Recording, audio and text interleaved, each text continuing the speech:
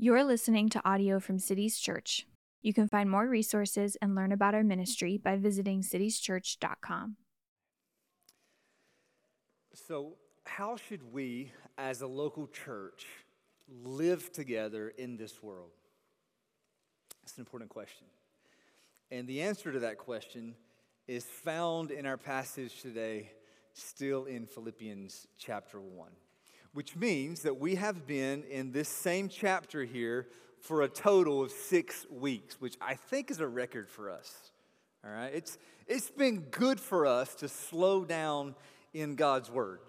What Paul's been saying here in Philippians 1 is some pretty amazing things, and he's not done yet. All right, in verse 27 here, what we actually see is the beginning of a new section. He starts a new section beginning in verse 27, because up to this point, Paul has been giving us a personal update.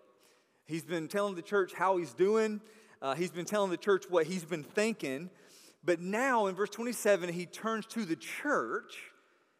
And rather than ask the church how they're doing, he tells them how they should be doing. All right? He's an apostle. He can do that. Okay? Verse 27 starts a section of exhortation here in Philippians. Paul tells the church how they're supposed to be. And in terms of relevance for our church, I think this is exactly what we need to hear right now. Okay, now what I'm about to say is it may sound like an overstatement to you, but I really believe this. I believe that God has decreed in himself from all eternity that we would be in Philippians at this time, because there are things in this book that we especially need to hear the first part of the year of our Lord, 2024, our 10th year as a church.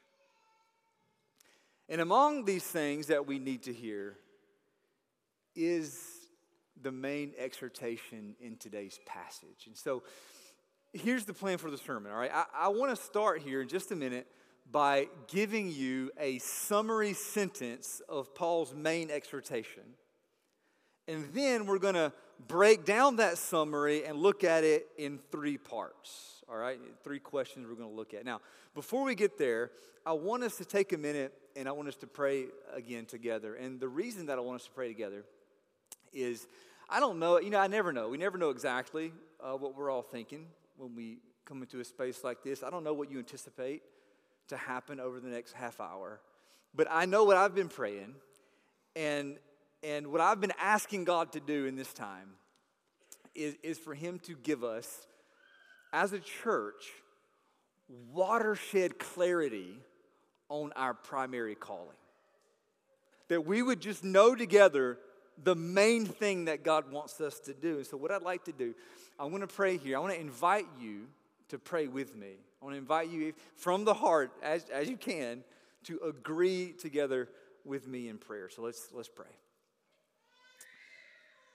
Father in heaven, in your great mercy in this moment, we come to you and we ask that you would give us together in this moment a special enabling by your Holy Spirit to receive your word and to embrace your calling on our church. We ask that you do this for your glory. In Jesus' name, amen. Amen? All right. Now, looking at verses 27 to 30, the main thing we're going to do is focus on the first part of verse 27, all right, for this sermon. And here's the summary of Paul's main exhortation for us. It goes like this. It is absolutely necessary that our church's life together in this world witness to the all-satisfying value of Jesus. That's what Paul wants us to know. He wants us to know it is absolutely necessary. Now, necessary is 1 C and 2 S's. All right, a little tricky word sometimes. Absolutely necessary that our church's life together in this world witness to the all-satisfying value of Jesus. Now, let's break that summary sentence down into 3 parts. I want to answer 3 questions. The first question is, why is this absolutely necessary? Now, notice the first word in verse 27 is the word only. The sentence starts with the word only. And for that to make sense, we have to back up for a minute and see this in context. So just remember what we looked at last week. The Apostle Paul is in prison in Rome, and he's awaiting a trial. And his life is in jeopardy. He's not sure exactly what will happen to him. He just knows that Christ is going to be honored in his body one of 2 ways. Either he's going to live or he's going to die. And so that's what he's been thinking about. And in thinking about that, he's concluded this. Paul has concluded, it is far better for him to depart from life in this world and to be with Christ. That's far better. But it's more necessary for the church, or we might say it's more strategic for the church at Philippi that Paul stay alive, that he remain here in the flesh. In fact, it's so important that Paul stay alive that he convinces himself that that's what he's going to do. He says that his life will be spared.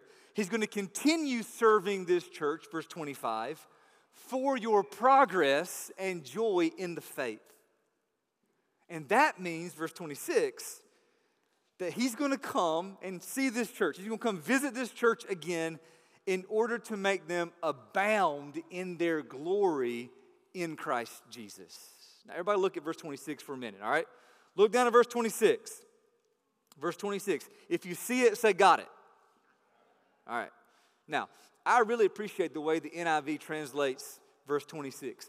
Verse 26 in the NIV says, quote, so that through my being with you again, your boasting in Christ Jesus will abound on account of me. And the key phrase there is that your boasting in Christ Jesus will abound. Now, I want you to see that verse 26 there is a restatement of verse 25. Verse 26 is explaining more of what verse 25 means. So, your progress and joy in the faith, your progress and joy in the faith, verse 25, means that your boasting in Christ abounds, verse 26. In other words, if you are growing in faith, if your joy in faith is increasing, it means that your confidence in Christ is increasing. And I think this is really important. I don't want us to miss this, because here's another way to say it. There is no such thing as growth in the Christian life apart from abounding confidence in Jesus. That's the takeaway. Do you want to grow as a Christian? Do you want to grow in your faith as a Christian? You got to trust Jesus more. You must trust him more. If you want to grow, you must seek Jesus more. You must know Jesus more. You must love Jesus more. That's the only way. There is no progress. There is no growth in the Christian life apart from more of Jesus. That's what Paul's saying here. And he's saying that is worth living for. He wants this so badly for the church at Philippi that he tells them, that's why I'm alive. Like, if I live for this. This is what I'm about. And so Paul says, hey, I'm going to come. I'm going to visit you. He's going to visit this church, and he's going to find them increasing in faith and abounding in joy. He's going to find them boasting in Christ. But wait a minute. Hold on a second. Paul is going to find this church like that on one condition. And this is where the only comes in verse 27. This is a big word here. Paul is about to tell us the one thing that the local church must remember. If their faith and their joy are going to increase, if they will have abounding confidence in Jesus, this is the one thing they got to do. Now, of course, there's all kinds of things that matter for the church, right? There are lots of commands and instructions for churches in the New Testament. They're all important. But what Paul's about to say, it is an all-encompassing non-negotiable. As in, if they just do this one thing, everything else will take care of itself. But without this one thing, if they get everything else perfect, they will fail in their calling. This is a big deal. And I love this kind of simplicity. I do. I've learned that I have a one thing kind of brain. Okay, I've learned this over the years. I've learned it the hard way, okay? Like, for example, last week when I installed a new garbage disposal in our kitchen sink. I don't know if any of you in here love garbage disposals, okay? If you do, I might hurt your feelings here, all right? Just be warned. Last Saturday, I installed our third garbage disposal in about a 5-year span.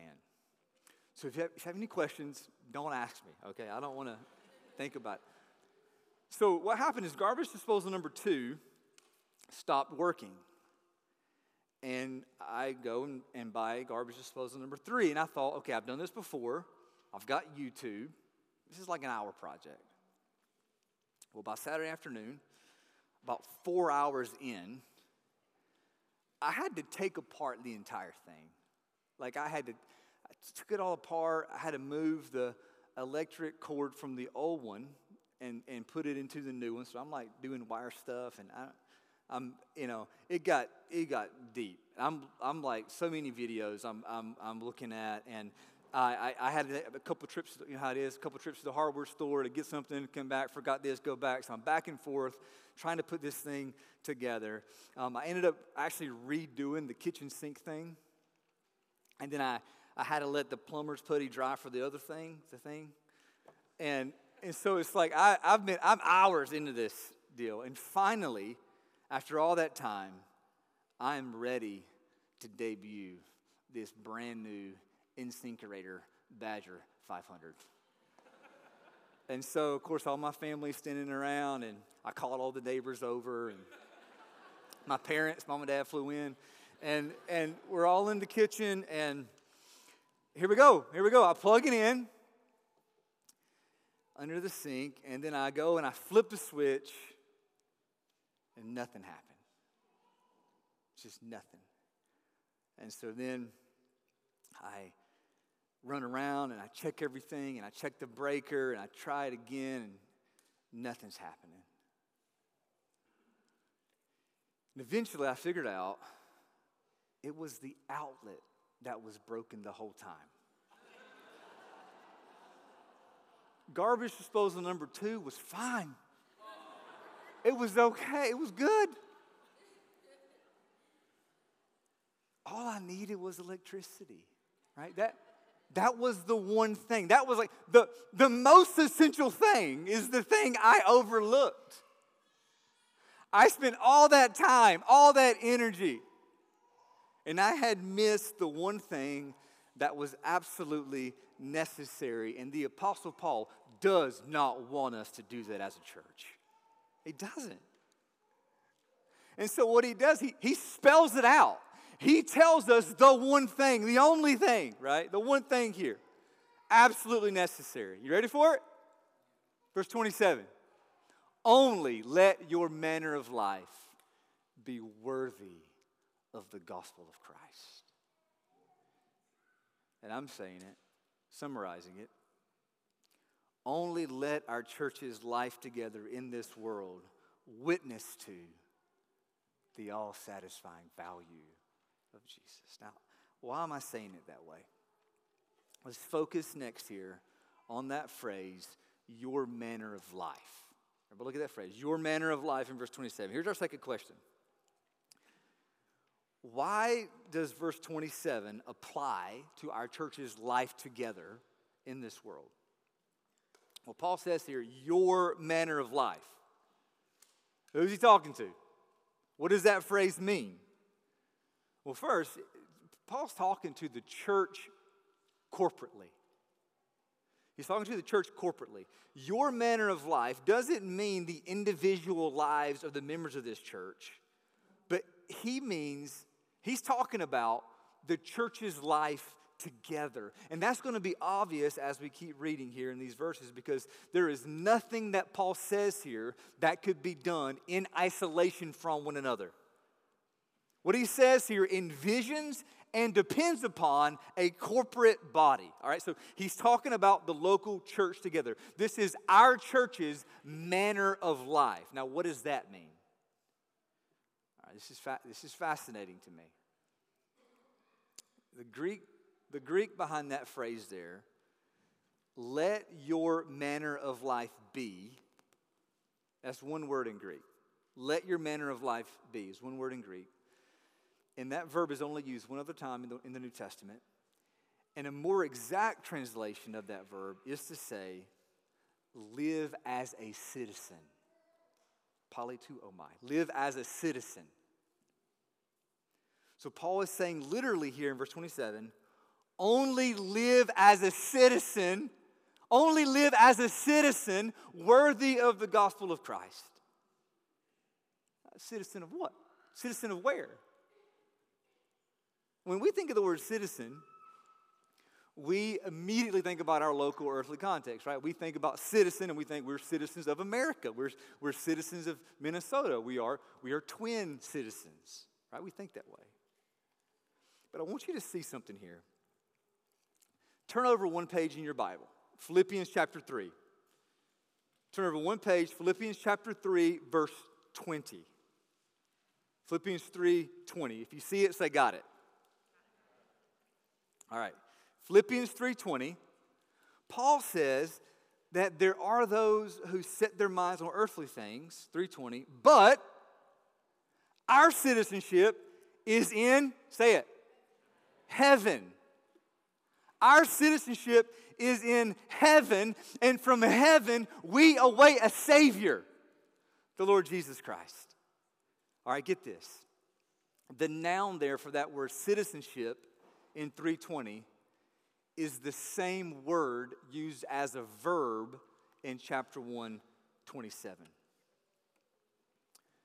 So when Paul says in 1:27, only live as a citizen worthy of the gospel, he's not talking about being a citizen of Rome, which the Philippians were.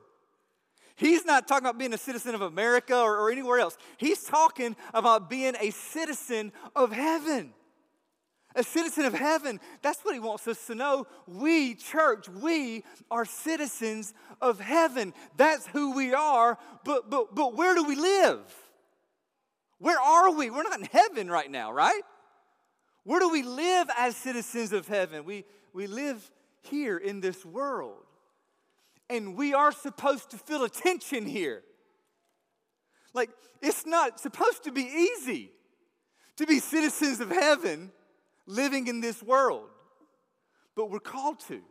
We're called to live as citizens of heaven in this world and in this place. And I do not think we can emphasize this enough. According to the Apostle Paul, this is the way that the church should think about its life together in this world. We are citizens of heaven. And sometimes, look, right, we know, we feel it, how far away we are from home. And so what we do, we live here as citizens of heaven and we pray every day the way Jesus taught us to pray. Father in heaven, hallowed be your name. Your kingdom come and your will be done on earth just as it is in, say it, heaven. We live as citizens of heaven here, and we actually ourselves become agents. We become ambassadors of heaven for how God's kingdom comes here, for how His will is done here. That's who we are as a church. That's what we're doing here. Our church, this is a way to think about it. Our church, this church, is an embassy of heaven in this world. That steeples our flag, okay? We're an embassy of heaven in this world. We are ambassadors of heaven in this world. And we are here to point to another kingdom. We are here to point to a better country from which our Savior is going to come. And so whatever else we do that. Whatever else we do this. That's what Paul's saying. That's what he lives for. And so he's saying to this church, he says, hey, I'm living for your progress. I'm living for your joy in the faith. I want your boasting in Christ to abound. And so here's the main thing. Above all, live together in this world as citizens of heaven, worthy of the gospel of Christ. And I'm summarizing that sentence to mean, that phrase, worthy of the gospel of Christ, means we witness to the all-satisfying value of Jesus. Now, how do I get that? Third question. What does it mean to be worthy of the gospel of Christ? Now, that word worthy in verse 27, it's the idea of being congruent or fitting. Worthy of the gospel does not mean deserving of the gospel. We can never deserve the gospel. All right? This is an important point, I think, because there's a common mistake that we can make at this point. We might all agree that we're saved by grace. Saved by grace, at least at the start. But sometimes it's easy for us to think that after we have received grace, we gotta start working hard to make sure that we deserve that grace that we received. It's subtle, but it's the way I think that we can function. Sometimes by accident, we can think that living the Christian life is a kind of payback for the grace that God has showed us in the past. And I know about this because I used to think that way. Right? Some of you guys know, you've heard before, I've shared about that when I was 17 years old, I got into a terrible car accident and almost died. God spared my life, and it was a clear miracle that I survived. And in the weeks and the months after that car wreck, I really got my act together. Okay, I was determined to make the miracle count, to make the grace count. And so I became, as a 17, 18-year-old, I became very religious. I became very driven. And do you know what happened to me? I became spiritually proud. Difficult. I was doing so good, you know? Like I really got my stuff together. And then one day, in Ephesians Chapter 2, verses 1 to 10, I discovered the grace of God. I encountered the true meaning of the grace. It's right here in the Bible. It landed on me in a new way, in a fresh way, and it changed my life. And I understood that the good news of God is His grace. And grace, by definition, can't be earned. That's what makes it grace, right? Grace means we can never earn it. It's a gift to us. Grace is forever a gift that we don't deserve, which means then, church, the dumbest thing we can do is be proud. It's the dumbest thing we can do after receiving grace. We can never pay back God for the grace. Grace humbles us, which means that the more we understand grace, the more thankful we become. It's grace upon grace upon grace, and we just keep getting more thankful.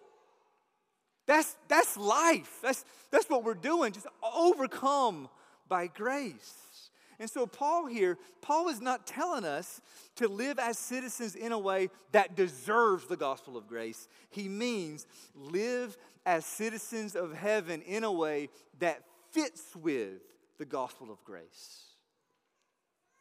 Live as citizens, church, live as citizens of heaven that fits with the gospel of Christ. Now what is that? What is that? This is the question. What is congruent to, or what kind of living fits with the gospel of Christ? That's a big question. What kind of living fits with the gospel of Christ? Well, Jesus himself actually teaches us this in the Gospel of Matthew, chapter 10. Now, you don't have to turn there. I'm going to read it for you. And you've probably heard these verses before. So just listen to this verse, Matthew 10:27. Listen to what Jesus is saying here, Matthew 10:27. Jesus says, "Whoever loves father or mother more than me is not worthy of me. And whoever loves son or daughter more than me is not worthy of me." Let's think about this. You got father, mother, son, daughter right here, okay? And when it comes to the things in this life that we really love, we love it, right? We love that. A lot of love here, okay? So you got father, mother, son, daughter right here. And then you got Jesus right here. See? And Jesus says to us, if you love them more than you love me, you're not worthy of me. Which means this. It means that if you love them more than you love me, it doesn't actually add up to who I am. That's what he means. If you love them more than you love me, it doesn't fit with who I am. See, Jesus understands. Jesus knows that he is the most lovable person in the universe. And so if we love anything more than the most lovable person in the universe, it doesn't work. And so the only way that our lives can fit with who Jesus is if we love him more than we love anything else. Moral teacher. Do you know what he's saying there? If you love anything more than you love me, it doesn't work. It doesn't add up. Because I, Jesus says, am the most lovable. To live worthy of Jesus then, to live in a way that's congruent to Jesus, to live in a way that fits with who Jesus Christ is, it means that we live in a way that shows that Jesus is more valuable to us than anything else. What fits with Jesus? What the way of life that fits with Jesus is when Jesus is our all-satisfying treasure. That's what Paul's getting at.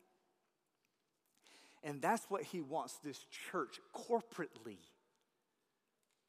to understand, to live. He wants this church corporately to follow his personal example. And I think that becomes clear in verses 29 to 30. So skip there for a minute. Skip 27, 28. We're going to look at those next week. Go to verse 29. Verse 29. We're going to end here today. Verse 29.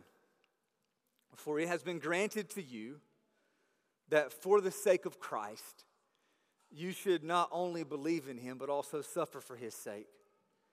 engaged in the same conflict that you saw I had and now hear that I still have. And that word granted there in verse 29 is literally the word graced. Paul's saying, it has been graced to you. It has been graciously given to you. And when Paul starts the sentence like that, we're about to open a present, right? Like he's about to say something good. And so we're on the edge of our seats here. He says, it has been graciously given to you. It has been grace to you that for the sake of Christ, you should not only believe in him, but also suffer for his sake. What? What, Paul? I thought this was supposed to be a bonus. I thought you were about to tell us something good. Does this mean, church, that Paul thinks it's a grace to suffer for Jesus? Yeah. Yeah. And we're in deep waters here. I just want to tell you that. We are in deep waters. This does not mean in any way, that suffering and pain itself is good. It's not good, right? We mourn and we weep, and we don't want it. We don't want the suffering and pain. The grace, the gift, isn't how the suffering relates to our faith. See, if it has been grace to us to believe in Jesus, that's enough, right? Like just hey, we believe in Jesus. Like I'm good. I'm happy. We're happy. We believe in Jesus. But if you are also graced to suffer for Jesus, then it means that you're believing. It means that your faith is experienced and expressed to the highest degree. That's what it means. This is an important sentence here. Believing in Jesus, we're good with that. We're happy with believing in, that is grace upon grace upon grace that we believe in Jesus. And I'm good there, okay? I'm good right there. But if you are also graced to suffer for Jesus, then it means that your believing and your faith is experienced and expressed in the highest degree. Now, this is going to be a little rough, okay? But I feel like we just need to go here, all right? So I want you to use your imaginations for a minute. Think with me. Imagine, if you can, like a hypothetical Christian. Imagine in your mind here, just think of a hypothetical Christian man, all right? Now, just imagine that this hypothetical Christian man, just to say his name is Job. Job, all right? Job is a Christian. He believes in Jesus. He's been forgiven. He's been overcome by grace. Jesus is Job's greatest treasure. And also, Job has a lot of kids. Like Jesus has given him a big old family, and they all get along. They're all friends. All of his kids are friends. And they hang out together, and they celebrate, and they party, and they enjoy one another's company. Also, Jesus has given Job like 7,000 sheep and thousands of camels and oxen and donkeys, and his garbage disposal never breaks, all right? I mean, look, here's the deal. Job loves Jesus. And Jesus has given Job some pretty amazing gifts. And so he's comfortable. Which could make us wonder, is it really Jesus that he loves? Is it Jesus that Job loves? Or is it all the comfortable things that Jesus has given him? Like, which does Job love more? Does Job love Jesus more than he loves all the good things that Jesus has given him? We don't know. We don't know, right? I don't know. How? Maybe Job himself doesn't even know. How could we know? How could we know? Well, what if some of those comfortable things were taken away? What if you lost a few? What if you lost them all? See, here's the deal. If we're honest, this is the part that's rough, but just be honest. If we're honest, church, if we're honest, it is hard for us to say that we love Jesus more than our comfort until we lose some of our comfort. See, there's love in Jesus. And man, every Christian has been graced to love Jesus. We love Jesus Christ. We love him. We love him. But then there is loving Jesus when Jesus is all you have. When you know that the main gift that Jesus has given you is himself. That faith is deeper, y'all. It's deeper. It's deeper. The experience and the expression of our faith in Jesus through suffering is deeper. And that's what Paul's talking about here. Not just believing for the sake of Christ, but also suffering for the sake of Christ. And what does that do? That maximizes our witness, because people will see that and people will look at that and they will say, wow, this person really believes in Jesus. Like, they believe so much in Jesus. Jesus is so valuable to them that they're going to keep loving him even when that happens. They love Jesus so much, they're willing to give that up. You mean Jesus? Here you go, listen. Jesus is more valuable to them than even life itself? You mean for them that being with Jesus is greater than anything else? And they believe so much that when they die, they will be with Jesus, that they can say death is gain?